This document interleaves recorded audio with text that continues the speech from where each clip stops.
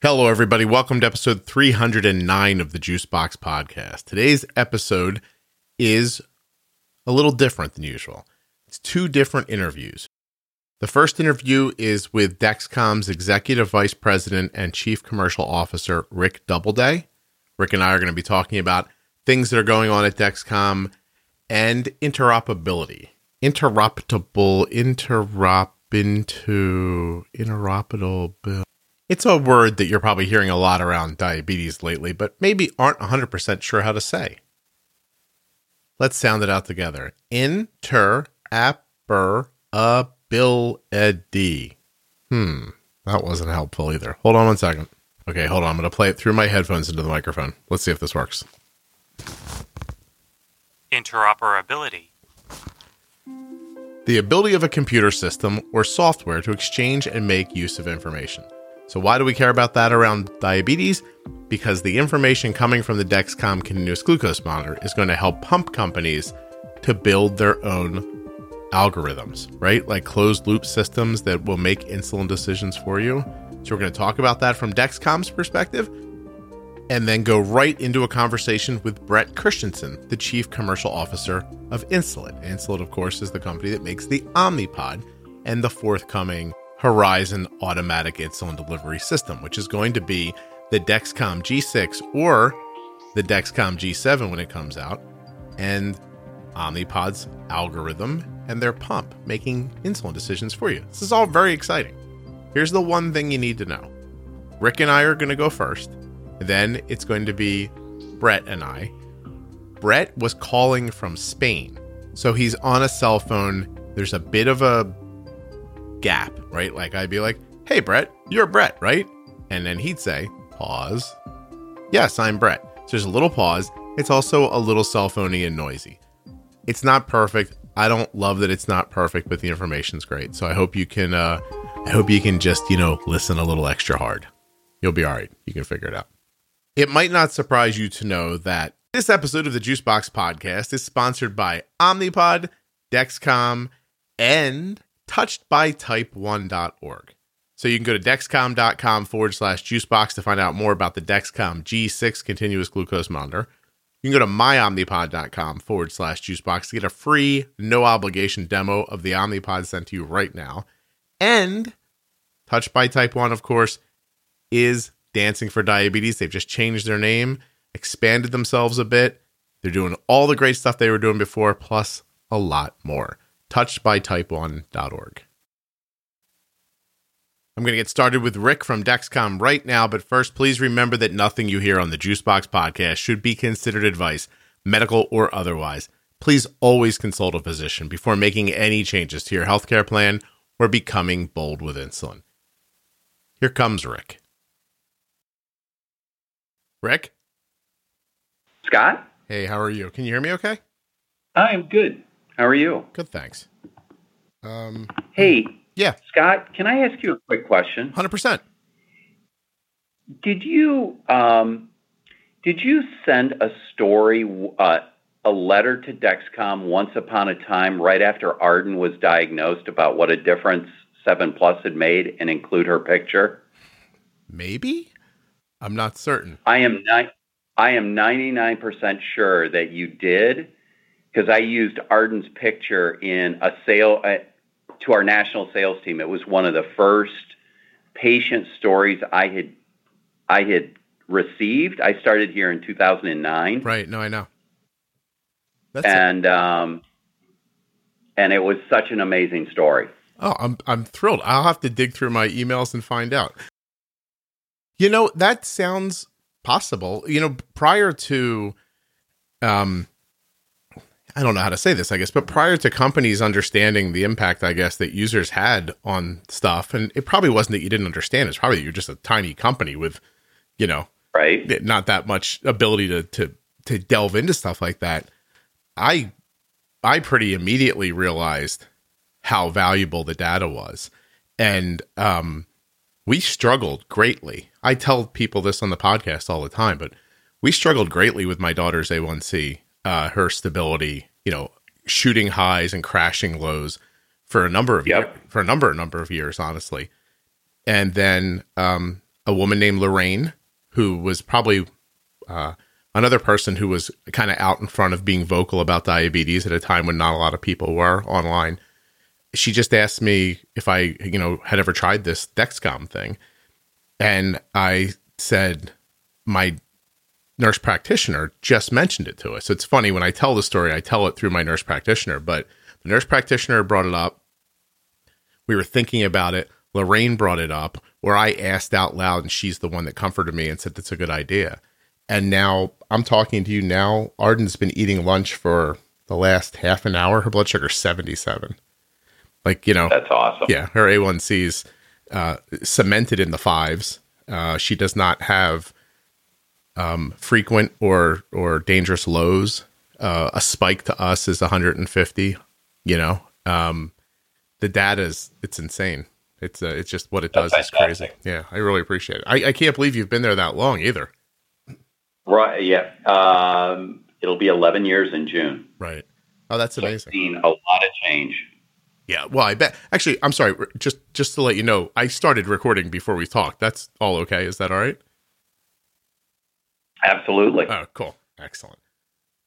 How old is Arden now? So she's 15 at the moment, and she'll be 16 in July. She was diagnosed when she was 2. It was literally a couple of weeks after her second birthday. So in August of 2006. Wow. Yeah. That's really making me feel old. Dexcom helps you not to feel quite as old when you're thinking it through the timeline of the technology, because you guys have just leapt forward so many times in a way that was prior unheard of in the diabetes space. Yeah. I don't think people will ever appreciate that at some point the Dexcom receiver did not have the ability to share blood sugars to the internet. So you guys built this little cradle so that at least overnight, yes, you could slide your receiver into the cradle, and the cradle would, help people see blood sugar. So at least your kid was down the hall in another room in your bed, you could have these numbers. And I can't imagine how much effort went into making those cradles and putting them into the world. And I don't think it was it not even a month before the receiver that had Share built into it was okayed by the FDA? It was a little longer than a month, but okay. Yes, we had a warehouse with quite a few of the Share cradles sitting in them after we launched the receiver. I joked with Kevin one time that I imagine that those cradles are business card holders on everyone's desks now. That's right. We often thought about maybe that would be a good use. It's funny that you say that, Scott. I still have, those rubber bands that people wear around their wrists. Mm-hmm. Mine is Share Direct. That was the code name internally for the receiver that allowed people to share their data off the phone. And I keep it there because I thought I believe it was such an immense step forward. And it was driven based upon feedback from customers, what they were looking for. And this was, our attempt to provide a greater experience for the users. Yeah. I found the most impressive part of that story business-wise to me was, I don't know what they all cost you to make them and to develop them, but as soon as there was a better option, you guys abandoned it and walked away. Like, you didn't foist it on us like, all right, well, use these up. We already paid for them. You were just like, okay, we moved faster than we thought we were going to with the FDA, so let's get to the better thing. And that is absolutely the Dexcom way. Yeah. It's consistent with our sensor technology. As we look at, what it takes us to stand up all the manufacturing capability for G6, we're going to have to do the same amount of work because G7 is different, and we're going to have to go through all of that, but it's the right thing to do for the users. It just is. Is that what's going to, I think of you guys as the leader in this space based on just the quality of the data that the product brings us back and the consistency that it provides. And honestly, if I'm being 100% honest, just feedback that I see online that is, I think, significantly better for Dexcom products than it ends up being for the Libre stuff. But as Libre moves forward, and I'm assuming they're going to try to make their stuff better, how does Dexcom stay in that spot that they're in? Like, how do you hold the lead, I guess? Yeah, I think it's a great question. I think it's everything, Scott, from how do we continue to make the technology better? So faster warm-up times, longer length of time of usage, robust, 288 results for the entire length of the sensor. All of those things we know are extremely important to the user, but it's also going to be a customer experience play. And, similar to what we did with Share Follow, we understood that was a really important feature. Then we continued to add to that. We went from 5 followers to 10 followers. We've totally reskinned it.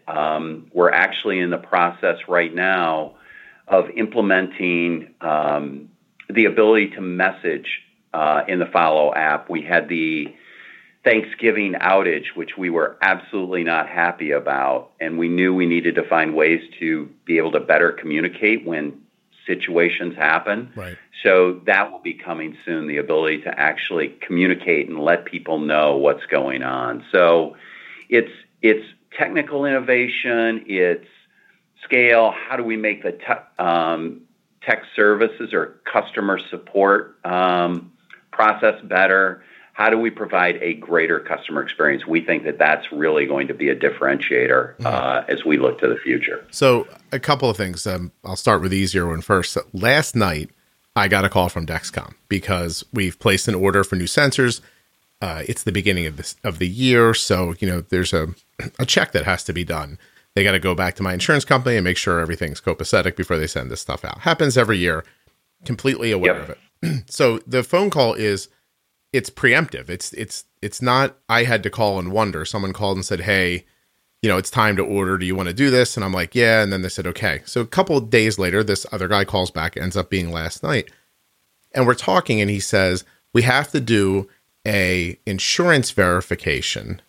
And did he say verification? He used the word that made it seem scary, and maybe it was verification. Like we have to do an insurance He said investigation. He said insurance investigation, and I'm assuming that's what he's been told to say and everything.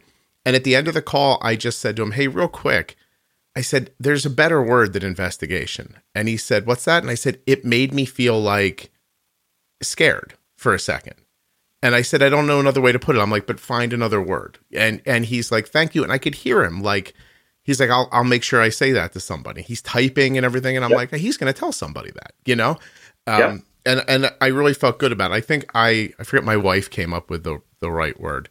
But she's, because I don't know, it was a weird thing, but I know the process. So when he said insurance investigation, I was just like, oh, I know what's going to happen. But it made me think about, what about somebody who this is their first time reordering, And maybe they'd be like, "Oh, what do you mean an investigation? Is that, have we done something wrong like that?" And it's a little thing, but it was met with, comfort. The guy, he thanked me a couple times. We started to have a more human conversation, if that makes sense. Like he might have been off his script a little bit. And I thought, this is where things get worked out, like in these little moments, No, and I think that's a great point. And we really do listen to customers, and I will still get emails, calls from customers, good and bad, when they have an experience. And I think the beauty of it is, Scott, I learn from each and every one of them, and we do try to implement those kinds of changes. Yeah. I mean, honestly, you got to take your own advice, right? Like the data that comes back from the CGM is how I continue to make better and better decisions, how all these people do who have it. I mean, it'd be silly for you to ignore that data coming back is valuable. Right. You're a little, exactly. That would just be ironic. When we were talking about bettering the G7, for the, working on that. And first of all, it made me think somewhere at Dexcom, there's little wristbands that keep everybody motivated about G7 with some kind of code name on it. I'm wondering what that code name is. But the other thing I was thinking is, and Kevin's mentioned it to me a couple of times, but is price point the next hill to climb? And does the disposable nature of the G7, does it begin to address that? I think that price point is absolutely a hill for us to climb. We know that we have to continue to make this technology less expensive to be able to make it affordable for a broader audience. And we are absolutely focused on that, Scott. Everything from working with the payers, moving the benefit from a DME to pharmacy to ease the access. G7, will not be more expensive than G6, and we're continuing to focus on how we can make it less expensive. But there are so many other factors that G7 brings to bear. Just from, I'll start with from a simplicity standpoint, the fact that it is a fully integrated transmitter and sensor. So there's nothing snapping in, snapping out. You just insert the entire unit. A faster warm-up time. We're targeting 15 days. So there's just so many different features that we're looking to add. At the same time, understanding we have to continue to be focused on how do we take cost out of the system. Right.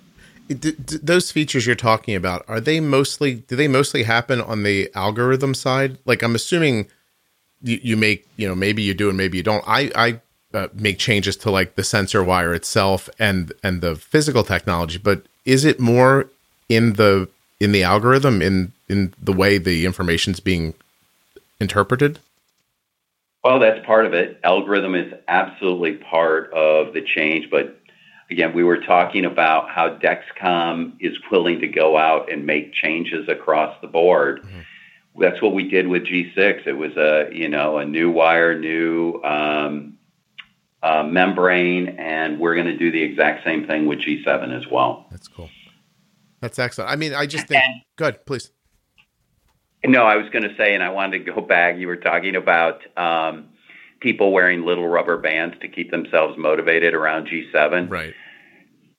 The beauty of that is we don't need the little wristbands. Everybody around this place is so excited to get G7 to market. It's funny, you've mentioned Kevin a few times, and he gets absolutely giddy when he talks about G7. It is truly going to be an amazing product. G6 is amazing. G7 is just another step forward for Dexcom. I'm super excited. Is there timelines yet or not yet? We are still targeting 2021.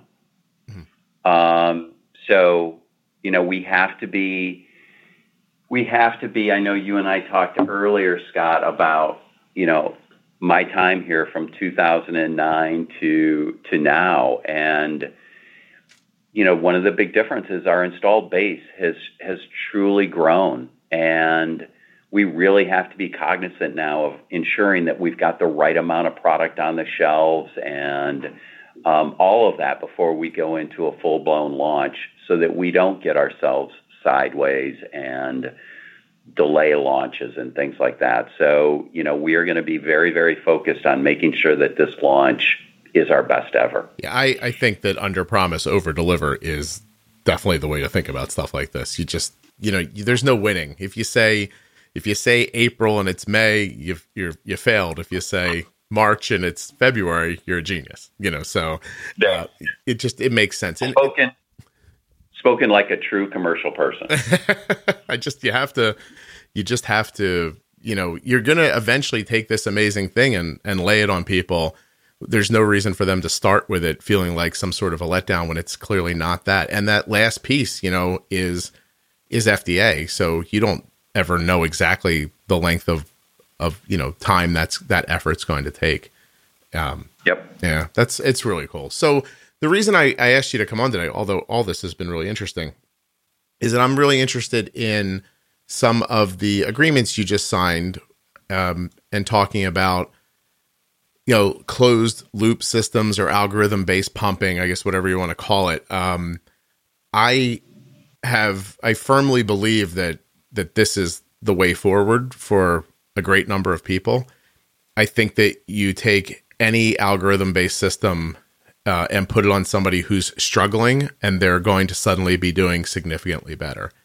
And I think that ends up being, kind of sadly, the larger part of the community. Like the podcast is great, but it talks to people a lot of times who are super motivated to do something. And, you're talking to people who have who have an 8, they want it to be a 7, they have a 7, they want it to be a 6, but we don't often get to talk to people who have a 12 A1C and don't know what to do. And so I just think that this is going to be such a health game changer for such a large segment of people. And you're not, and by that I mean Dexcom. Dexcom's not limiting who in the pump community can use the technology, as near as I can tell. So what have you done recently with, I guess, Tandem and their Control-IQ? That's on the market now, and then Horizon from Insulet, from Omnipod is coming. They're saying this year, right? So I guess talk a little bit about those agreements first. When you sign like a commercial agreement with Omnipod, you did it for just the G6 or the G6 and the G7?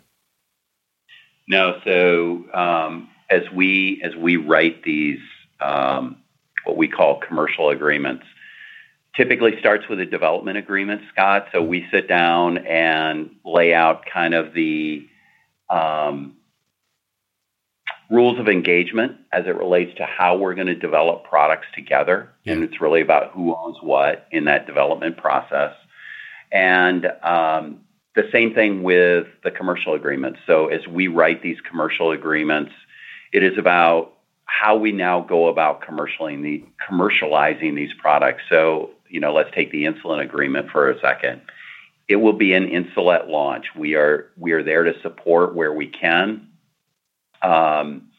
We will, work through various things.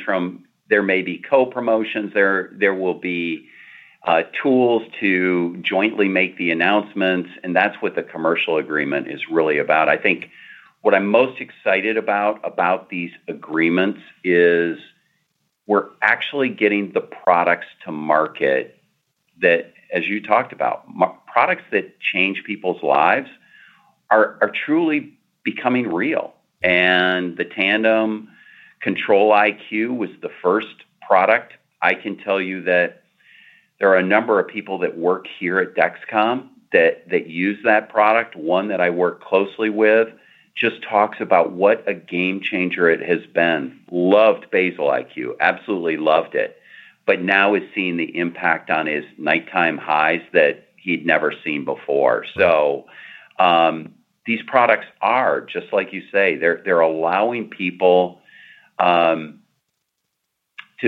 get the benefits with maybe a little less work, and that's what it's all about. How do we make this disease easier for people to manage? Yeah.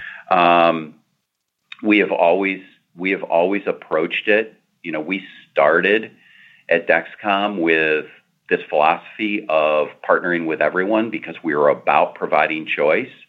And, we'll continue to look at that. And for the right partners that have the ability to commercialize a product the right way, we're always open to that as a potential opportunity. And that road goes both ways too. So like when really does. Yeah, when Omnipod also does something similar with, I think they're doing something with Libre, but not for this current generation. Like they're doing, I think they signed up with them too for like the Libre 2 moving forward. And that to me, again, I didn't just have you on here to butter your ass a little bit, but I'm imagining you could stop them from doing that if you wanted to. I'm imagining you could get in a room, close the door, and go, listen, Omnipod only works with Dexcom. That's what we want. And they might be in the position where they have to go, okay. Like, you know what I mean? Like, I don't know the inner workings of it, but I'm just saying that it's all working this harmoniously through these different, user bases and products. It's very encouraging because things just didn't used to go like that, Right. Yeah, and I think it would be, I would tell you, I think it would be disingenuous for us to go and do that. I think that, whether we could or we couldn't, Scott, it wouldn't be the right approach. we went into this with a strategy of offering choice. And at the core, we believe that the user should have choice. Yeah. And where the rubber meets the road is it's our job to make sure that we have the best product. Today, we're I would challenge we're the only real-time continuous glucose monitor out there. Libre is in the market, but we're the one that provides a result every 5 minutes that allows patients to see their number, their trend arrow. You know all of that. I agree, yeah. And it's our job to make sure that we continue to have the best product. And like I said earlier, also the customer experience is going to play such an important role. So customers will have choice. It's our job to make sure that we give them the best choice. Oh, you're doing it for my money. I'll tell you that much. I wonder if I can ask a couple of different questions. So how do you handle when you're taking this thing, right? It's metal and it's plastic and you're fashioning it into this amazing device, and then you're putting it on a human being, right? So now you're not just bolting it to a board or hanging it from a wall. You're putting it into somebody whose body chemistry is different, their hydration's different. There's so many things individually about us that are different. How is that fine tunable? Like for somebody like my daughter who has nothing but success with Dexcom, and then you'll talk to somebody else who's like, I get my period and it goes wonky. Now, it's not that it seems that simple from the outset, but how do you actually talk to that person and get them through understanding things like being hydrated so that the interstitial fluid moves around properly and like all that stuff that we just, do you know what I mean? Like, is there a way forward for that kind of thing? Customer education, or I was wondering what you guys do around that or what you're thinking about for the future. Yeah, no, I think that's one of the things that, it's one of the things I think Dexcom does extremely well, Scott, is when you look at a lot of companies, you find that the organization is pretty siloed. So R&D would sit off by itself and they would, create the next latest, greatest thing.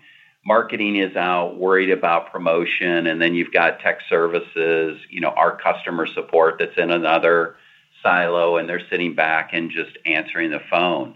We're a really integrated organization. So, first and foremost, when we're creating new algorithms and new technology, we do a lot of small trials to really get good data to understand how the algorithm's performing, how the sensor's performing. And we have to do that before we ever take it to the FDA, right? But it doesn't stop there. Once the product launches and we have the ability to see the data, our R&D and marketing and customer support centers are really tied together. They look at the complaints that are coming in and they work together to figure out what is the right educational components to be able to provide to that user on the phone so that they have a great experience. There was an example not long ago where I had gotten an email about somebody having an issue with a sensor and was able to connect them back through to our customer support team. And they were able to walk this person through. And it's so funny that you said it. It was really a hydration issue. Yeah. They were not hydrating as well as they could. So talked about drinking more water, and that really seemed to make a difference for this individual. Mm-hmm. It's the little stuff you don't think of. We talk on the podcast a lot because the person came on and made this analogy one day, and he was an attorney from Canada. And so he said that there are some people who see a man put a pencil in his back pocket and then rob a bank and come to the conclusion that pencils cause bank robbery. And, you put your CGM on, you're drinking, a tenth the amount of water a human being needs in a day. You don't get a reading back from the sensor and you're like, this CGM doesn't work. Well, right. The CGM's reading fluid in your body and there's no fluid in your body. It's kind of a simple thing, right? But that's not, your brain wouldn't jump to that being the user. It's always the pencil, Right. It's very interesting. I've had some close contact with a friend of my daughter's who has type 1 recently. And she would make these kind of statements like, oh, that's what my Dexcom does. And I was like, yeah, that's not really what's happening. Let me try to like help you out here. And we got her blood sugar down and stable and got her hydrated. She's in a better, healthier situation. And now all of a sudden her CGM reports back much more consistently than it had when her blood sugar was frequently over 400. And, you know, and her body was just in a different way now. You know, it's, so I guess it's interesting, really. You guys sort of started as a safety company, right? In the beginning, you were just trying to make alarms so that people don't get too high or too low. And then as the equipment and the algorithm gets better, you become a decision-making company, like the help of actually like when insulin goes in. So that now in this time frame, it's more important than ever because now these, you know, the Horizon algorithm is going to look at information from the Dexcom and say you need insulin or don't need insulin based on this number. I guess that ratchets the game up to a different level, huh? Yeah, I would agree. I think that, you know, we started out and I spent 10 years at LifeScan before, I spent 10 years at LifeScan and then 3 years at Animas before coming to Dexcom. Mm-hmm. So I spent time in the self-monitoring blood glucose space with OneTouch. And I think the thing for me, and really one of the things that brought me to Dexcom was the differentiator that this technology provided. You know this better than I do, Scott, that a blood glucose result, a single point in time, does not tell you the information that you need. And Dexcom with a real-time continuous glucose monitor, not only do I see the result, but I see the speed and direction. And I always believe that was a differentiator from a safety standpoint, but exactly what you're saying, a differentiator as it relates to, how much and when do I put insulin into my body? When do I not? And I'll take it the next step. I truly believe that this technology has so much runway in front of it as it relates to individuals not taking insulin, because where else are you going to get a behavior mod tool that truly tells you the impact of the meds that you're taking, the therapy that you're on, the impact of exercise, the impact of the food that you eat. I think all of those factors, there's just such a runway for this technology in the future. Yeah. It's really exciting. No, I agree. I was actually just talking the other day with somebody who was getting physical therapy on my ankle, and it was the guy that was helping me was talking about how in his culture there's a lot of type 2 diabetes all of a sudden. And he's talking about the things they eat being, much heavier, more carbs, things like that. Mm-hmm. And how his mother is beginning to wear a glucose monitor. She's self-funding a Dexcom because her husband got type 2 diabetes, and she's trying to figure out what foods are impacting her, trying to keep it from happening to her. It's really a forward-thinking idea from a person. But yeah, that all exists. It really super does. So what's happening right now around Dexcom? Like, what mode are you guys in? I mean, I know you're supporting G6 and that stuff, but is there, like, what's your day like there? Are you trying to get stuff to Canada? Are you trying to spread out into Europe? Like, does all this happen at once? And how much of that stuff do you have your finger in? So my day, let's call it hyperdrive, Scott. So my accountability is global. So yes, all of the things that you just described, we've recently, let's take a step back. Let's start with the U.S. for a second. We're getting ready to launch in probably the beginning of quarter two, our Dexcom Pro system. So this G6, so this will be a professional device that physicians will use. Mm-hmm. And they'll use it for type 1s, type 2s, and it's also the first CGM indicated for people outside of diabetes.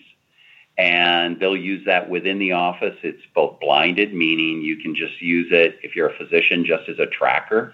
Patient brings it back. I download the data into Clarity, our software program, and I can make adjustments to therapy.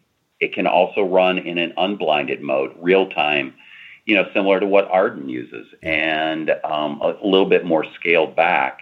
But then that patient can interact with their diabetes and understand what's going on during that period. So we're really excited about bringing that to market outside the U.S. We've recently launched G6, and the business is going extremely well. We are in G6. We're in G6 in a number of countries outside. We just recently got approval for G6 in Japan and Korea and Australia. So the Asia Pac business is growing. So we're really excited about not just what's happening in the U.S., where we're having tremendous growth as more and more people have access to this technology, but we're also excited about being able to offer it outside the U.S., and we're in 40 plus countries now outside the U.S. Well, let me tell you that the podcast is in every country except for 9 at this point. Most of them are right through the center of Africa and North Korea. There's only a couple of places people don't listen. And so I get emails that always start, Scott, hi, I live in Saudi Arabia. I live in New Zealand. Scott, I'm in Australia. Scott, I'm in South Korea. And and it's either a Dexcom or an Omnipod is the next thing they say. How do I do that? And I always giggle, like when I read it, I'm like, I can't believe they think I know, but I'm like, okay. So, I always get to my contact person. I'm like, can I just forward you this email? And I know nothing's, listen, if you don't sell it there, you don't sell it there.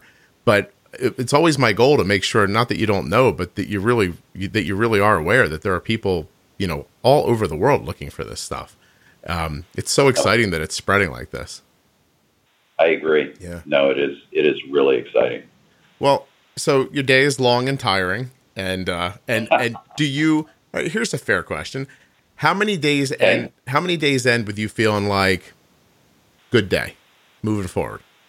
Do most days go that way, or like what's that feel like? I guess I'm trying to bring people a little bit into, like it's easy for us to look from the outside and just say this thing I bought doesn't do what I want it to do. Nobody cares. Yep. You know what I mean? Like, but there's a real person on the other side of the wall, and they're banging their head on that wall trying to get you that thing. So. Do most days at Dexcom feel positive, like you're going in the right direction? Yeah, it's a great question. Yes, the short answer is yes, Scott. I think we are absolutely going in the right direction. I think that one of the things. So I'm gonna take you back, if you'll give me just a moment here. I'm gonna take you back to. I was actually at Animas at the time, and I had just started at Animas, and my boss at the time says, hey, I need you to go to a conference. I was first week on the job. Mm-hmm. I was leading the marketing team. He said, I need you to go to a conference. I said, okay, where am I going? He said, the conference is Children with Diabetes in Orlando, Florida. My response was, you do realize it's July, right? And he was like, I do, and you're going. So I'm like, okay.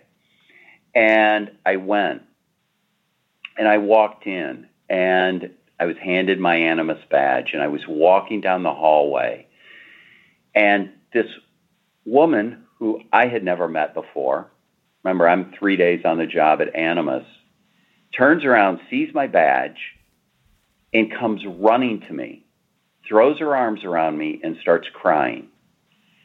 Sobbing, saying, you don't know what a difference you've made in my child in my life. Yep.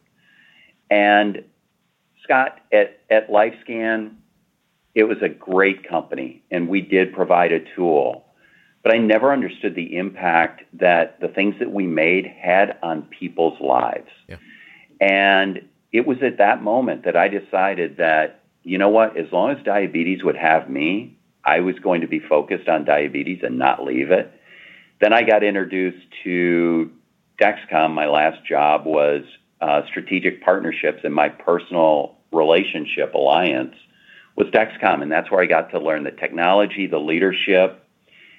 And what Dexcom brought was this whole focus on the patient and the end user, which was absolutely what I believed in. And it was, and then with the technology, it was absolutely what I believed was the game-changing technology, second only to insulin. So for me, it was an easy choice to join Dexcom. That hasn't left here. So I know it's a really long-winded answer to, yes, most days that I end up, and they're long days, but they're really good days because we're headed in the right direction. Right. I take every one of those, where we have fallen down and not provided what we needed to do. Mm-hmm. It hurts, but I know that we're working to make sure that that experience in the future is the best possible. And that's what keeps me motivated and brings me in here each and every morning. So long answer. Hopefully it was, what you were looking for. But yes, I think we're absolutely headed in the right direction. The technology that Dexcom offers, in my mind, is second to no one with our real-time glucose monitor. It's what we are focused on, and we're focused on the technology and the patient experience. So I couldn't be happier about, the direction we're going. Well, I hope you get to stay around the space for a really long time so you can see it bear out in decades, because I interviewed a woman this morning whose, toddler was diagnosed, a baby even, under 2 years old. And she found the podcast on day one, which led her right to a Dexcom. And if you could see this kid's graphs, this mother figured out the stuff I'm talking about on here so quickly and so thoroughly. And so, as I was speaking to her, I had trouble not wondering, how much better this child's life's going to be over decades that might reach beyond my lifetime even. And, right. and it's just really encouraging. I just, Rick, you don't know me prior to this podcast and diabetes and everything, but I sort of was not a chicken soup for the soul person when this all started. You know what I mean? Now I don't know if I am that, but I definitely have a really strong feeling for helping other people that maybe didn't exist in me before. And to hear somebody say something that could to an outsider feel small, like I'm able to concentrate while I'm doing my homework now. Or, I thought I was crazy because my blood sugar would jump around and my doctor would always say, you're doing fine, but it didn't feel fine. Those little things, that to a casual observer wouldn't seem like a big deal. To me, they fill my heart up. Like a woman once said to me, and there's a little bit of a curse in here, but not much. And it just, I think it really shows the intensity of it. She said that she thought her daughter was a bitch. And when she found the podcast and stabilized her blood sugar and got her on the tools that we talk about here, she realized her daughter was a really lovely person whose blood sugar was bouncing all over the place. And I just thought when she said that, imagine if they would have spent their whole life thinking that about each other. Just what a sad shame that would be. It just goes so far beyond just diabetes, I think, sometimes. No, yeah. I agree. And I think, and the fact, you're right, what their whole life could have been. But I think what's so exciting about that comment, Scott, is what their life will look like in the future. Because the flip side, they could have been stuck in that mode for a really long time. Oh, no, I always come back to a single mom that I spoke to once in her late 30s who had diabetes since her teens and was genuinely living with a 12A1C forever. And then she said, we spoke privately once, and the next day her blood sugar was between 80 and 120. And she had a Dexcom. She had the tools. She just didn't know how to use it. And it just, there was this moment where she was grateful, but then for a minute she got upset. And she said, how come nobody ever told me this? Right. Why is that not the standard of explanation and care in this space? And so the part that fills me with hope is that one day, I just hope that one day people are diagnosed and they're told, hey, this glucose monitor exists. This is how an insulin pump works. Here's how insulin works. Now you can build off of that, but at least you have those building blocks right there to start with, instead of the fear and anxiety and then your blood sugar starts jumping all over the place, and you lose your personality, and before you know it, you think it's hopeless. It's just a very slippery, fast slope. You can fall down that hill and never climb back up again, but it's just not necessary. So I hope one day that I hope one day somebody, the king of diabetes, calls me and says, "Hey, everybody knows you can stop now." And I don't know what I would make a podcast about then. Yeah, and I would be right. And I've said this before that, nothing would make me happier, Scott, than a cure for diabetes. Yeah. I'll happily go out of a job if we can solve this. I think in the meantime, your comment about looking to the future and being in this space for time to come, I can't wait for that teenager adult that I meet in the future that when I talk about doing finger sticks has no idea what I'm talking about. Yeah.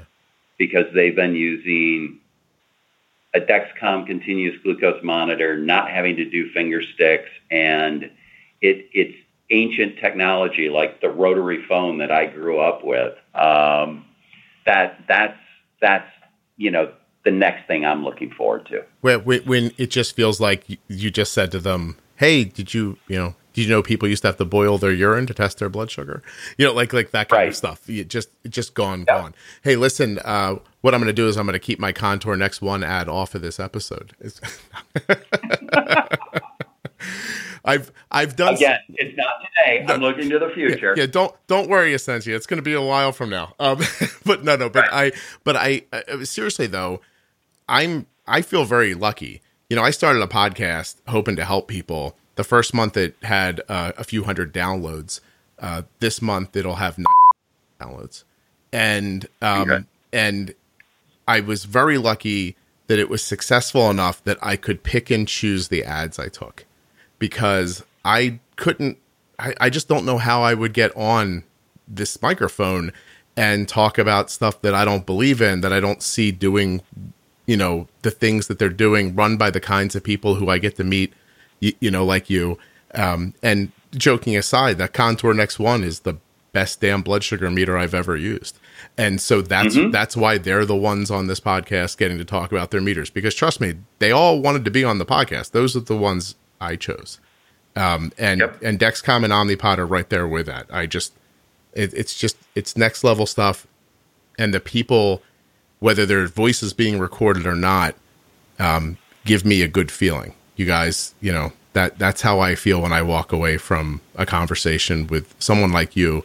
I think I really believe you. I believe that if somebody tomorrow walked into your office and said, "Hey, Rick, I got the cure to diabetes here. You want to put it in this drawer so we can keep this Dexcom thing going," I think you would say, "You know what? We're all going to have to find another job, because you've met these people and you know what the disease does to them." So, yeah, that's excellent. I really appreciate you coming on. I realize we never set an end time, so as we're talking, I'm like, is he like, I gotta go, or?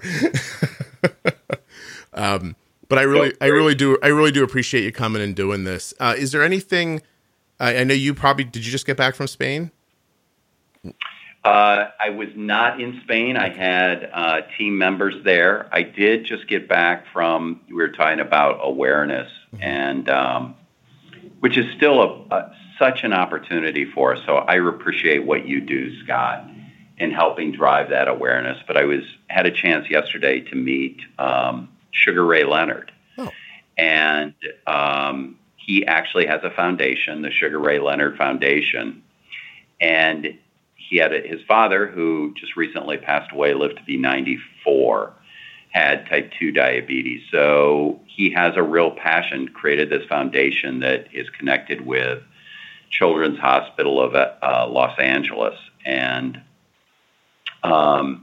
is about promoting awareness around diabetes. Mm-hmm. And I think the thing that was so cool that he said was, this is a guy that fought Marvin Hagler, Duran, Tommy Hearns, and he said, and he was sincere. He said, the toughest battle I'm going to fight is fighting this diabetes thing, because we've just got to find a way to make a difference. So I'm telling you that because I appreciate what you do as well to drive the awareness to let people know that there are solutions out there like Dexcom CGM, like Insulet, and that others are taking up that cause as well. Yeah. So I appreciate what you do. Listen, it's just a reflection of what I see working in my life with my daughter. It honestly is. Like it's you because you work. You know what I mean? Like if it was somebody else, it'd be somebody else. But you guys are the ones doing it right, so it's easy to talk about. I really appreciate it. Great. If I could say Thank you. goodbye for a second, and would you hold on for just 1 second? I would. We don't really need much in the way of ads for this episode. Let's just go over it one more time. If you'd like to get started with the Dexcom G6 continuous glucose monitor, it would help me if you went to dexcom.com/juicebox to find out more about the Dexcom G6 continuous glucose monitor. You want to know about the speed and direction that your blood sugar is going. You want to be ready for these great automatic insulin delivery systems that are here and on the way. You just want to be healthier. You'd like for diabetes to be a smaller part of your life. These tools are going to help that. Dexcom.com/juicebox. There's going to be links in your show notes of your podcast player and at juiceboxpodcast.com. Type it into your browser, but if you can, hit my link. That'd be terrific. I don't get paid by the link. I don't want you to think that. That's not how this works. It just lets the sponsors know that you're coming through the show. Also, the Omnipod tubeless insulin pump. Don't wait, right? Don't get it into your head like, I'll wait for Horizon. Or just get the Omnipod now. Get going. You're going to be an absolute rock star stud with it by the time Horizon gets here, and you'll make an easy transition to Horizon. It's not going to be a problem. And by the way, if you don't want an automated system, you don't have to. Omnipod, they want what you want. In just a moment, you're going to hear from Brett, and he's going to tell you that what Omnipod wants for you to have more than anything is choice. You'll see what I mean in a second. The great thing about Omnipod, of course, is that they'll offer you a free, no-obligation demo of the Omnipod right now. You don't have to buy it. You're not locked into anything. You just go to myomnipod.com/juicebox. You fill in a little bit of information. They'll send a pump right to your house. It's non-functioning. Don't worry. Can't hurt yourself with it. Give yourself insulin or anything like that. But what you can do is wear it. You can live in it and see how you'll enjoy it. One of my favorite things about wearing the demo pod is that you just forget it's there after a little while. Touched by Type 1's mission is to elevate awareness of Type 1 diabetes, raise funds to find a cure, and inspire those with diabetes to thrive. They are my absolute favorite Type 1 diabetes charity. They're small, but they're powerful, and they're growing constantly. Check them out. Just go to touchedbytype1.org. They're not looking for anything else from you. They just want you to know they're there, and so you can see what they're doing. touchedbytype1.org. And now, let's go to Brett Christensen from Omnipod.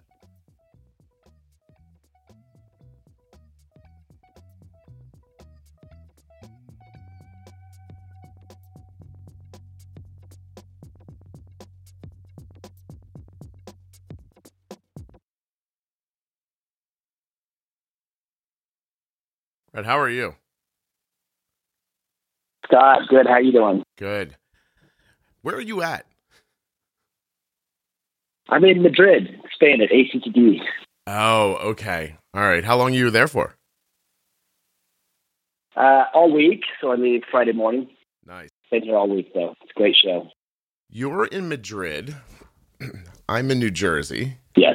You're using a cell phone, which we don't usually do, but it's a big, exciting kind of time, so we're making an exception. All right, so I appreciate that. So you guys had a pretty big announcement the other day. I think it's sort of, to me, felt like a cementing of something we knew was coming as far as Dexcom, but the Libre thing was a curveball from me. Can you tell me about that a little bit? Yeah, I mean, I don't know that it should have been a curveball because, the strategy all along, right, with interoperability is that you allow patients choice. And so we've been working for a long time with Dexcom, and as you know, we'll launch Omnipod Horizon with Dexcom G6.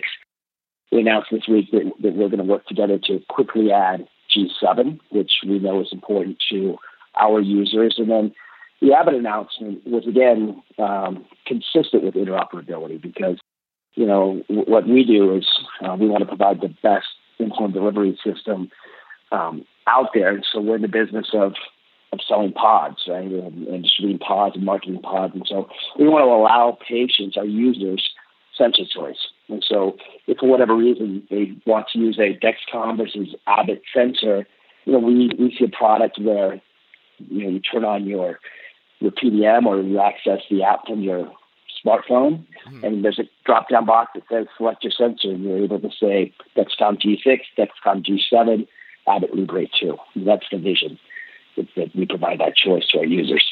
And that Libre is not the current one that's available. There's one that's coming. That's the one it's going to work with? Yeah, so the Libre 2, that's right. It's the one that's coming. Okay. And the real rationale for that is, and Abbott said this, that they're working with the FDA to get iCGM certification for Libre 2. As you know, that designates that CGM as an iCGM. We've already been designated as an ACE pump. And then with Horizon, the pivotal that we're in now, we intend to make the Horizon algorithm the iController. So those are the three components necessary for an AID system. And what it effectively does is it's a quicker to-market pathway. So it's not a PMA product. It's not really a 510K. It's a validation that the two companies will do together to make sure that sensor works with Omnipod and with the Horizon algorithm. And it's a real short to-market timeline. Not to jump around, but does that mean that Tidepool also has to begin over if they want to support the Libre 2? No, because the Tidepool application is already being developed with Omnipod and with Dexcom, and so that will just continue. So if they wanted to add Libre 2 to that application, they could do so. But that system is being built with those three components in mind. And so again, Dexcom G6 is already an iCGM. What they're working on is becoming the iController. And so they're working on that designation with the FDA. Then they'll be able to pair that with Omnipod, the ACE pump, and those three components would be able to work together in that system. I understand. Yeah, I didn't ask my question correctly. That's what I was asking. So perfect. Thank you for clearing that up. So is it fair to say that? Okay.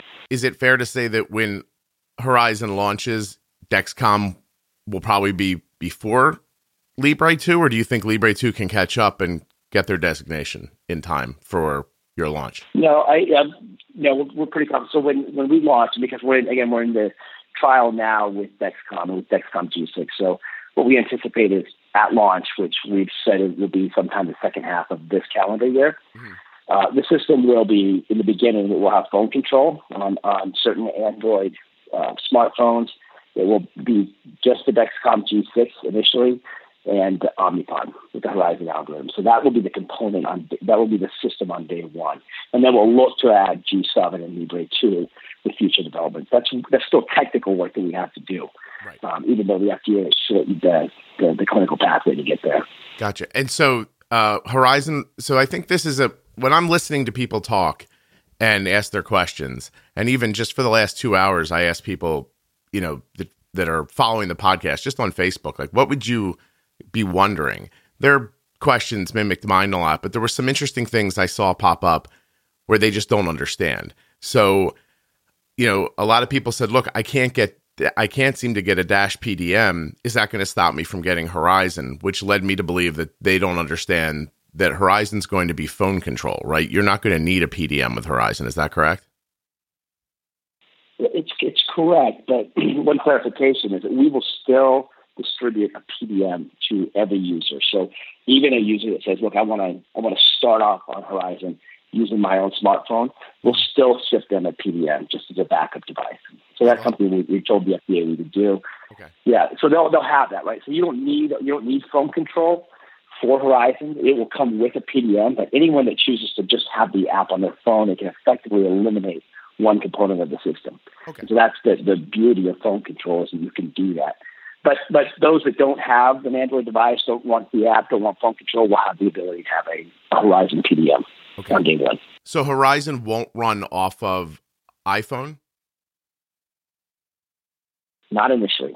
So, and again, that's the partnership with Tidepool. One of the real benefits that we get there is that's probably our shortest pathway to have Omnipod control through the iOS Apple system, because the Tidepool application is built on exclusively iPhone. So it's probably the shortest pathway to iPhone, but we have said that we are going to be working on an iOS version of Horizon. I see. How are the trials going? Are they steaming along like you hoped? Are you learning anything from them? Yeah, so we're blinded to the data. So we did a pre-pivotal that started in December, went till almost the first of the year for a real small number of patients that we can have visibility to.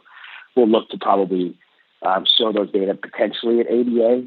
But from here on out, we're blinded to the data. So we'll get feedback from our investigators if there's any problems or issues.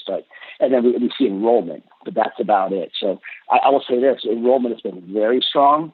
And if you talk to Dr. Lai, our medical director, she'll tell you that many investigators said they had people willing to fly from Texas to the Pacific Northwest to be in the trial. There was that much demand. So we won't have any problem filling the enrollment for the trial. We know that much, but we don't see the clinical results, and frankly, we won't until the end of the trial. Okay. And so that you don't get to see those results until the FDA comes back with a report for you about how they found the trial to be. Yeah, that's right. We'll see it once it's complete and the data's locked and the results are in. That's when we see it. And we do get anecdotal stories, right? We'll have investigators who'll tell us how Horizon has changed one of their patients' lives. There's a story of a young patient that had problems really wetting the bed because the out of range, just that they couldn't keep the right level, and that went away. Yeah. With almost immediately with Horizon. So there's some really cool patient stories, how it's changed people's lives, parents that aren't sleeping with their kids, a lot of that. But again, we don't see any of the time and range or any of the real clinical results anymore until the completion of the trial. Do you see Horizon as being for people who are really struggling only, or will it be able to be used by, I don't know what to call it, like a super user, somebody who's got a 6.5 A1C and just really wants it to be a 5.5? Do you think that it has applications for both kinds of people? Yeah, I do. I think it's for everybody, and you'll see that the way we built it. So it's flexible enough that you can still be a super user and really fine tune your time in range. It'll have set points from 110 to 150. Mm-hmm. But just the way it works, if you think about, the beauty of CGM is it gives users really powerful information they can act on to try to get a real tight time in range. But they're not acting on that in a way that Horizon will. Horizon's getting a value from the CGM, from Dexcom, every 5 minutes, and then it's making an insulin dosing decision every 5 minutes. So every 5 minutes, a user's getting a unique dose of insulin. It's driving them to a target. That's just something that I think even a power user on Dash, say, is going to have a hard time, driving to that result. So I think it's for everybody. I think the ease of use and simplicity is going to be great for somebody that hasn't wanted to adopt pod therapy. But I think it's flexible enough that a power user will get even better results on Horizon. Are targets definable by the user, or is it locked in at some target blood sugar? Yeah, they're defined by the user, and so you can set different targets for different situations. But we wanted the flexibility to go as low as 110, so that's the bottom set point, and as high as 150. So, and it's increments of 10, so 140, 150, 130, 120, 110. Those are the set points that are user defined. Mm-hmm. And then there's a feature like HypoProtect, where let's say you have a child that's going to a sleepover, or you're going to be exercising in some extreme way. You can set it to HypoProtect mode, which really kind of ignores that set point and lets you run at a higher rate for a longer period of time. And so this is, that's something that we think is going to be really valuable as well for certain situations. Okay. So I don't know if this is your space or not, and I think I'm asking one of the right people, but Dash came out within the last year, and some people are able to grab it, and some people seem to be having trouble getting covered for it. And what I'm seeing is that that's causing people concern that they're not going to be able to get Horizon moving forward. Is there a way to talk about, first, I guess, what people should be doing if they want Dash, and if that has any impact on Horizon? Yeah, I'll back up as far as I can there, because one thing we did with Dash is we really wanted to start over with the way that pumps are reimbursed, with the way patients pay for pumps, with the way they're restricted to migrate from one technology to the next. And so, this, but the pump market historically has been a decision that a patient makes. There's a large upfront fee that the payer pays a portion of, and then patients pay a portion of. And because of that large upfront fee, the payer has locked a patient in for 4 years to that piece of technology. So that's troublesome, and it actually is a counter incentive to innovating quickly. And so a manufacturer like us actually has an incentive to only release a product every 4 years, because we'll have a large install base that can only adopt that new technology once every 4 years. And so if we hadn't done that, and just imagine patients that actually did get Dash. So we've spent just over a year now of putting patients on Dash from our legacy Omnipod product. Mm-hmm. Those patients in the old model would be locked into a 4-year warranty period and would not have access to Horizon until they worked through that 4-year period. So that went away with Dash. But because we did that, we had to renegotiate contracts with payers. And so there are some users that have not been able to get Dash because their payer will not pay for it in that manner. But the one insistence that we made when we launched Dash is that we weren't going to charge these large upfront fees. We also weren't going to lock patients into a 4-year period. So the good news for those patients is whether they got Dash yesterday or still haven't got it, it has no bearing on their ability to get Horizon, because the day we launch Horizon, the only thing that matters is will their payer pay for it. And so it doesn't matter if they've had Dash, haven't had Dash, none of that matters, because they can adopt that new technology because they're not locked in to that 4-year period, and we're not going to bill a payer for a large upfront fee. Actually, nothing upfront. And so that's the good news, but that's been a shift, and it's taken us some time to build that access. Today we've got over 50% of covered lives that have access in this new model, so we're not charging that fee. But if you're part of the 40 or 50% that doesn't, you may have had problems getting on Dash so far, but that's getting better every day. But the way I always talk about this, Scott, is it's like cell phones were 20 years ago. When I had AT&T or Verizon, they owned my phone number. They locked me into a 3-year contract, and I wasn't able to switch regardless of how poor my service was. Right. And that's the pump market today in the durable medical equipment channel. We just decided to go away from that. So it'll be easy for patients to get on product, and it's easy for them to get off if we're not doing a good job. That's the model that we see. Patients have choice. They have choice on a daily basis. So if I'm going to make a hypothetical here, if I'm a person who can't get Dash at, for whatever reason about my insurance, Horizon comes out, can I just get Horizon and use it with my phone? Or do I have to be able to receive the Dash because of the FDA thing? Like I'm saying, are the people who are somehow blocked right now from Dash, will they also be blocked from Horizon for that reason? Or do you think you'll have that straight by then? Well, it just depends. But look, we're making progress on that every day. What's likely is that their Dash coverage will be pretty closely mirrored by their Horizon coverage, because they'll have the same payer, right? So pick a large commercial payer, and let's say they are paying for Dash today. They're likely to pay for Horizon when it comes out right away, right? And reimburse for that. If they're not, for whatever reason, because they're holding on to this 4-year lock-in period and this large upfront fee, and we haven't been able to convince them that this new model is better for patients and, frankly, better for payers, because we assume that risk. We're not charging them for 4 years of therapy up front, and they don't have to hope that patients use that product. So if we haven't been able to do that yet, we need to do that between now and Horizon, because it'll be the same model for Horizon. And so, it's a good thing, because Horizon will be, we're becoming a software company, right? And so as we innovate through software and through applications, patients should always be able to adopt that newest version of Horizon without having an upfront period, this 4-year lock-in period, but we just got to establish that access for them. So you're making an improvement and a shift into the type of business you're doing because of the improvements in the technology, but the insurance companies are stuck in in the model they're in. So is it an explanation thing? Do they not understand, or are they just resistant? Like I'm assuming every day is frustrating when you're trying to make this work, but is there a path to it eventually, do you think?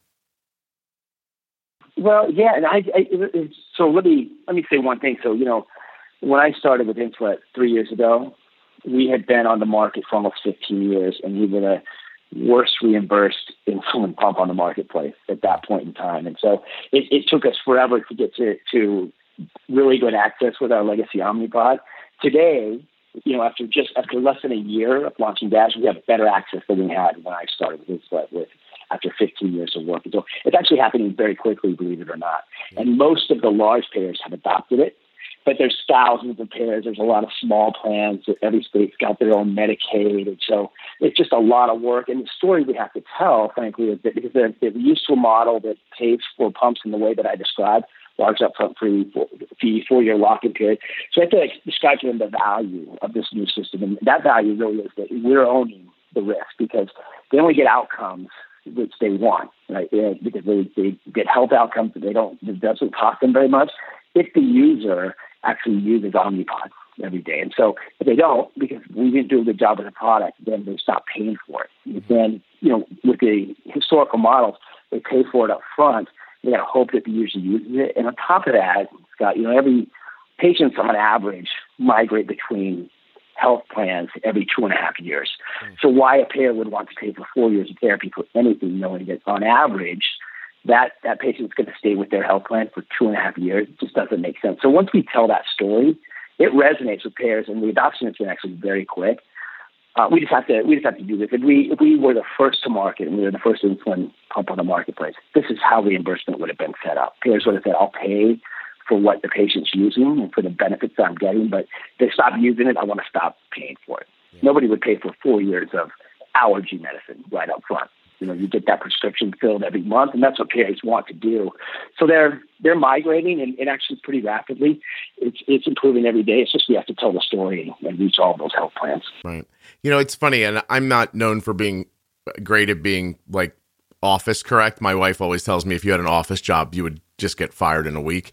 But so I'm going to say this because I have like historical time with Omnipod. I've been working with them in one way or another for a really long time. And so I've had access and had impactful conversations with people throughout the years.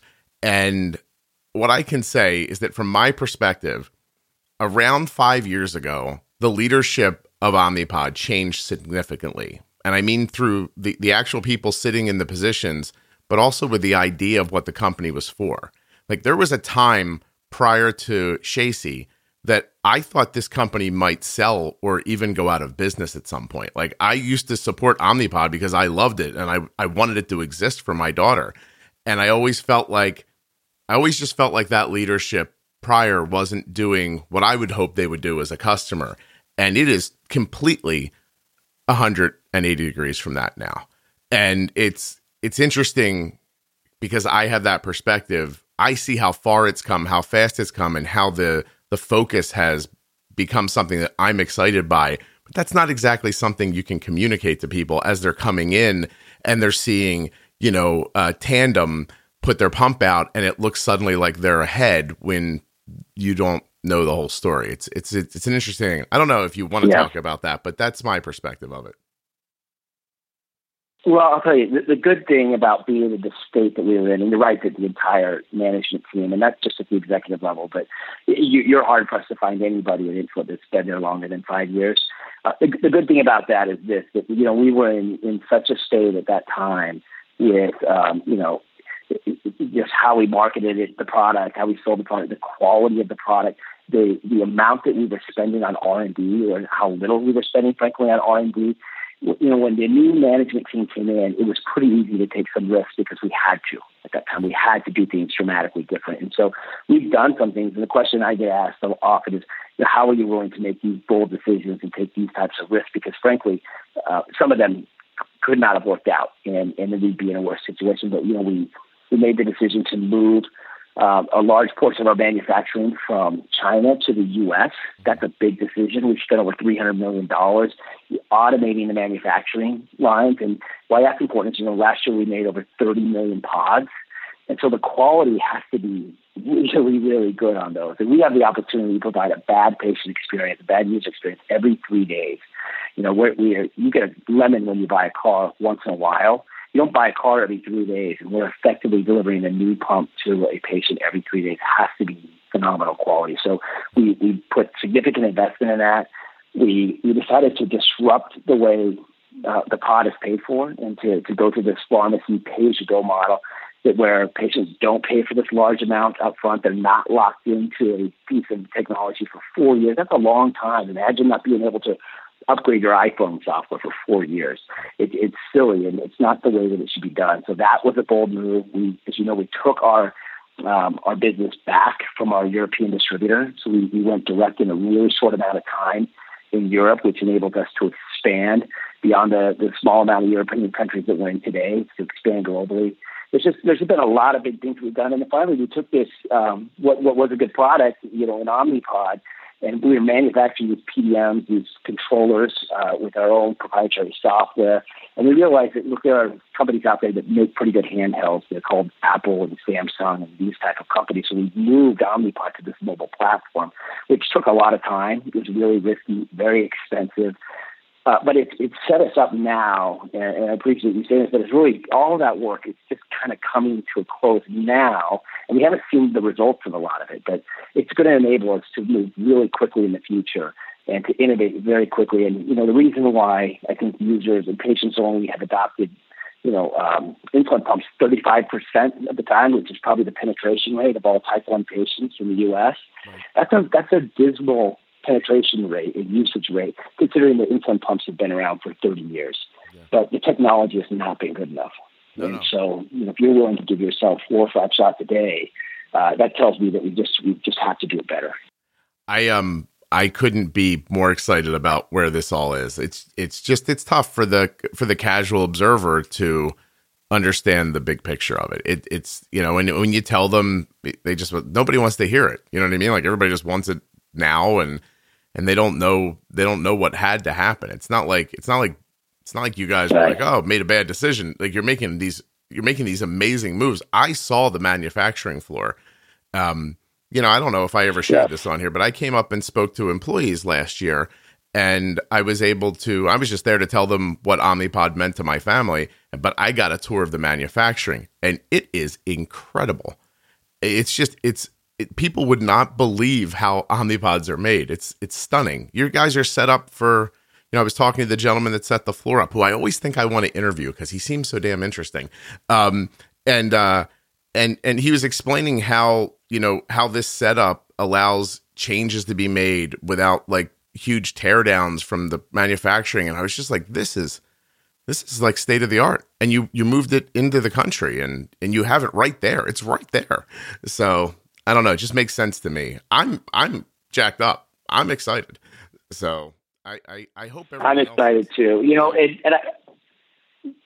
I get that it feels like we're not doing enough and not doing it quickly enough. And frankly, I was there too. When I started with Insight, I said, why don't we just put an app on the phone that controls Omnipod? That's easy enough to do, right? Every 14-year-old kid in America has got a video game on their phone that they built in their garage. And it seems like it should be something pretty easy to do, but it's an incredibly complex process. And then, we're really, developing software that's going to deliver micro doses of insulin that have to be incredibly accurate, because insulin is a fantastic life-saving drug that can be deadly if you don't do it right. And so it's just, there's a lot of scrutiny here. Technology has not moved quickly. I will say this, I'll give the FDA a ton of credit, because we've always had the idea to put an app on a phone and control Omnipod, but nobody ever thought that the FDA would get there and be comfortable with that. So, we've worked with them very closely to get there. I think once we get through these pivotals, and if we can get Horizon approved on the marketplace, it's going to solve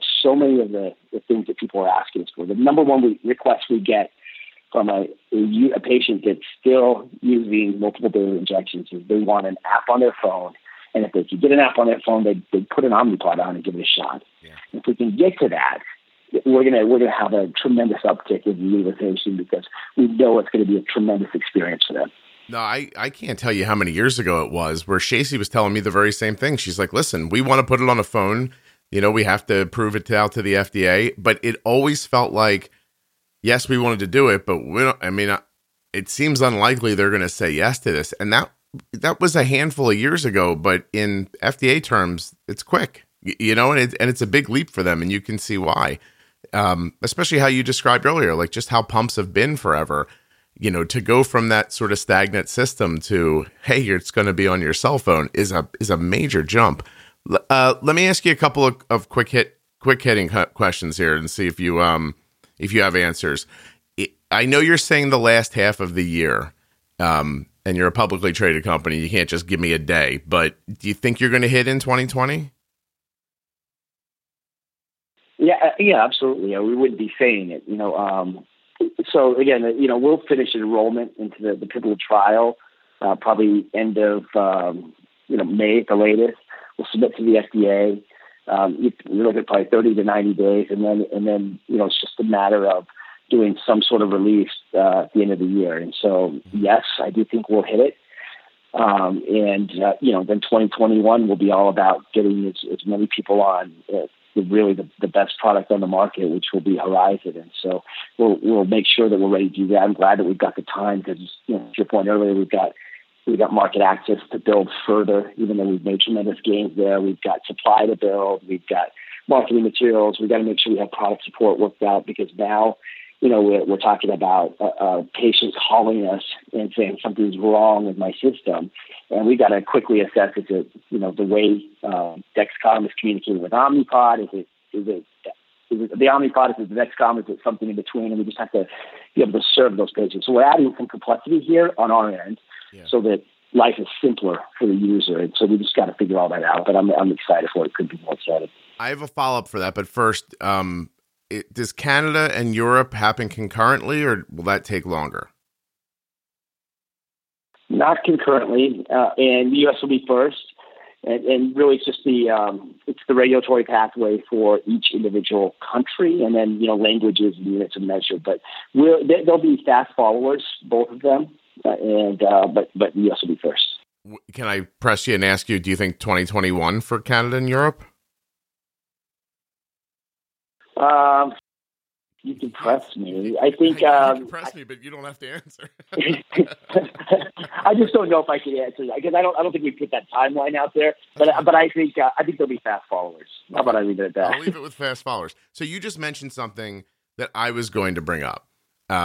So I've seen an algorithm work, and I've been in the space where I've tried to understand it. And what you just said about support is it can't be stated strongly enough. So we already live in a space where, and I see it more from the podcast than maybe most people do, but we already live in a space where most endocrinologists struggle to help people who are pumping or using MDI to have the outcomes that they're looking for. And when you're using an algorithm, there are settings to consider. And if you don't have those settings right, the algorithm, you can't tell a robot that there's a wall 8 feet in front of it, but the wall's really 4 feet in front of it and expect it not to walk into the wall. And so these settings, the parameters you put on it are incredibly important. But moreover, the way the algorithm thinks is unlike how most people are accustomed to thinking about diabetes. So the support it's paramount. And I think that it's even more so maybe not just for people's success, but because I truly believe that algorithm-based insulin pumping is what people should be doing moving forward and what they will do and what will be the best for them as far as their outcomes and their health and their stability and the amount of time they have to put into diabetes.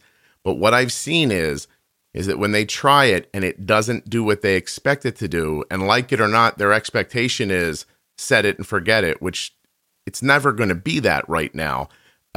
If you aren't able to shepherd them through the process, I'm so fearful that this really amazing advancement will scare people away. And have you guys thought about it in those terms? I'm wondering. Yes and no. I mean, let me say this. So you're right about, if something's not working, and one of the biggest challenges we might have is patient perception, and they hear automated insulin delivery or artificial pancreas or however it's described to them, and they might think that they don't have to do much. And one day that might be possible, because what we have done with the algorithms, we have made it simpler. We're starting to make it so if the parameters aren't set just right, that the algorithm can compensate a little bit for that. And so as the algorithm gets better, as insulin, becomes faster acting, we'll be able to get better and better at that. And the goal will be one day to eliminate parameters, right? So that, the reason why physicians have these complicated data management systems, and there are a whole bunch of them out there, and they probably have all of them in their office, it's because they're looking at these reports. They're trying to see CGM values and insulin dosing, and then they're trying to fine-tune these parameters. That's a real hard thing to do. Yeah. And it's something that an algorithm should be better at doing in the future. But we're not quite there yet. We haven't eliminated all the knobs and the parameters that need to be set. So we do need to make sure that we're just as diligent in training. This is going to be an incredibly simple system to use. And when we launch DASH, for existing users of Omnipod, we provided online training. Some patients didn't even take that online training because it was so intuitive, but they've been on pump therapy, so they know how important it is to, announce your meals, and they know how important it is to set the right basal level. They know all these things. But as the pump gets easier and easier to use, we need to make sure that we're just as diligent in training. So we plan on doing that with Horizon. We do live training with our users. We follow up in 7 days. We follow up in 30 days. We follow up in 90 days. We just need to make sure that they're just as diligent, because if they're not, and they look at this as an opportunity to do a lot less, they're not going to get the results that they should be getting, the improved results from Horizon. So I'm excited about the future. And one day, Scott, I think we will get to the point where we can eliminate a lot of these parameters, because the algorithms will get that good and technology will get that good. We're not there today, and so we just got to be very diligent in training and make sure that we take very seriously what the user has to do, even though that's a lot easier with Horizon. Isn't it interesting how you're on the cutting edge of something and in its infancy at the same time? It's when you're making a leap like this, right? It's a weird headspace to be in, because you're like, this is better than it's ever been. But with the way technology grows and leaps, 2 years from now, you'll look back at the first algorithm and be like, oh, it's fascinating how quickly things move. And by the way, that's exciting. It's cool. Yeah, because in diabetes, there were no leaps. Just 5 or 6, maybe 7 years ago, it was. I say it all the time. You get excited if somebody made a new meter, and you say, "Is it more accurate?" And they're like, "No, but it's new. Right. It's got a color screen." Like and that passed for excitement.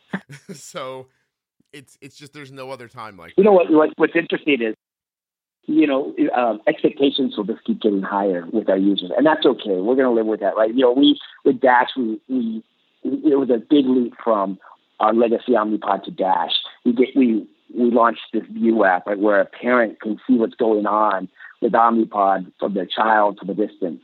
So you should send your child to a sleepover. You get to see what's going on with insulin on board and with Omnipod. But when that doesn't work exactly the way it's supposed to work, people are upset, right? Regardless of the fact that didn't even exist a year ago, right? So that's the way it will be.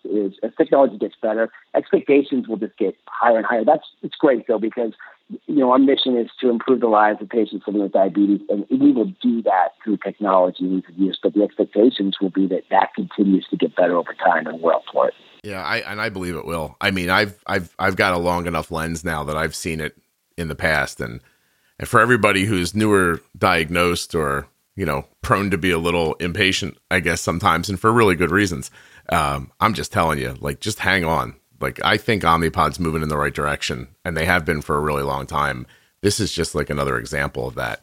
So let me ask you, do you have to, once your trial's done, do you have to restart for a kid's trial, or is that being done concurrently? So will peds be available at launch? So the trial is going down to the age of 6, so that should be available at launch, and then we will need to do more clinical work to lower the age below 6. So today, Omnipod is cradle to grave. There's no low limit on the age range, and we are the leader in pediatrics. So we also, there's an AID system that's gone down to 6 today, and so we were really, emphasizing that to at least get to 6 in this clinical trial. But we're going to quickly get below 6. We've got some data for patients down to the age of 2, so we're going to have to get there. But yeah, at launch, to answer your question, it'll be down to the age of 6. Huge thanks to Rick and Brett for coming on the show. Rick, of course, from Dexcom, and Brett from Omnipod. Another thank you to touchedbytype1.org for their support of the Juicebox podcast and for what they're doing for people living with type 1 diabetes. You can check out the Dexcom G6 at dexcom.com/juicebox. Learn everything you need to know and get yourself a free no obligation demo of the Omnipod at myomnipod.com/juicebox. And of course, touchedbytype1.org. Head over, see what they're up to. Now I'm going to put this online, go to sleep, wake up, fly to Atlanta, and tell a room full of people about being bold with insulin. And you know who's going to be there with me? Jenny Smith.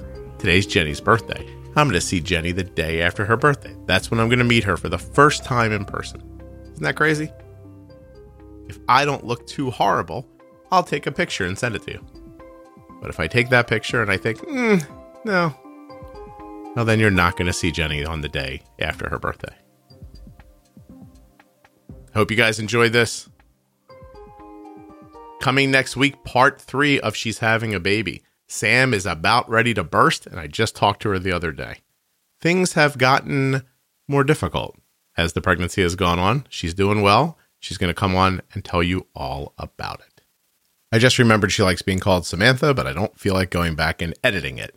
So, Samantha. And goodbye.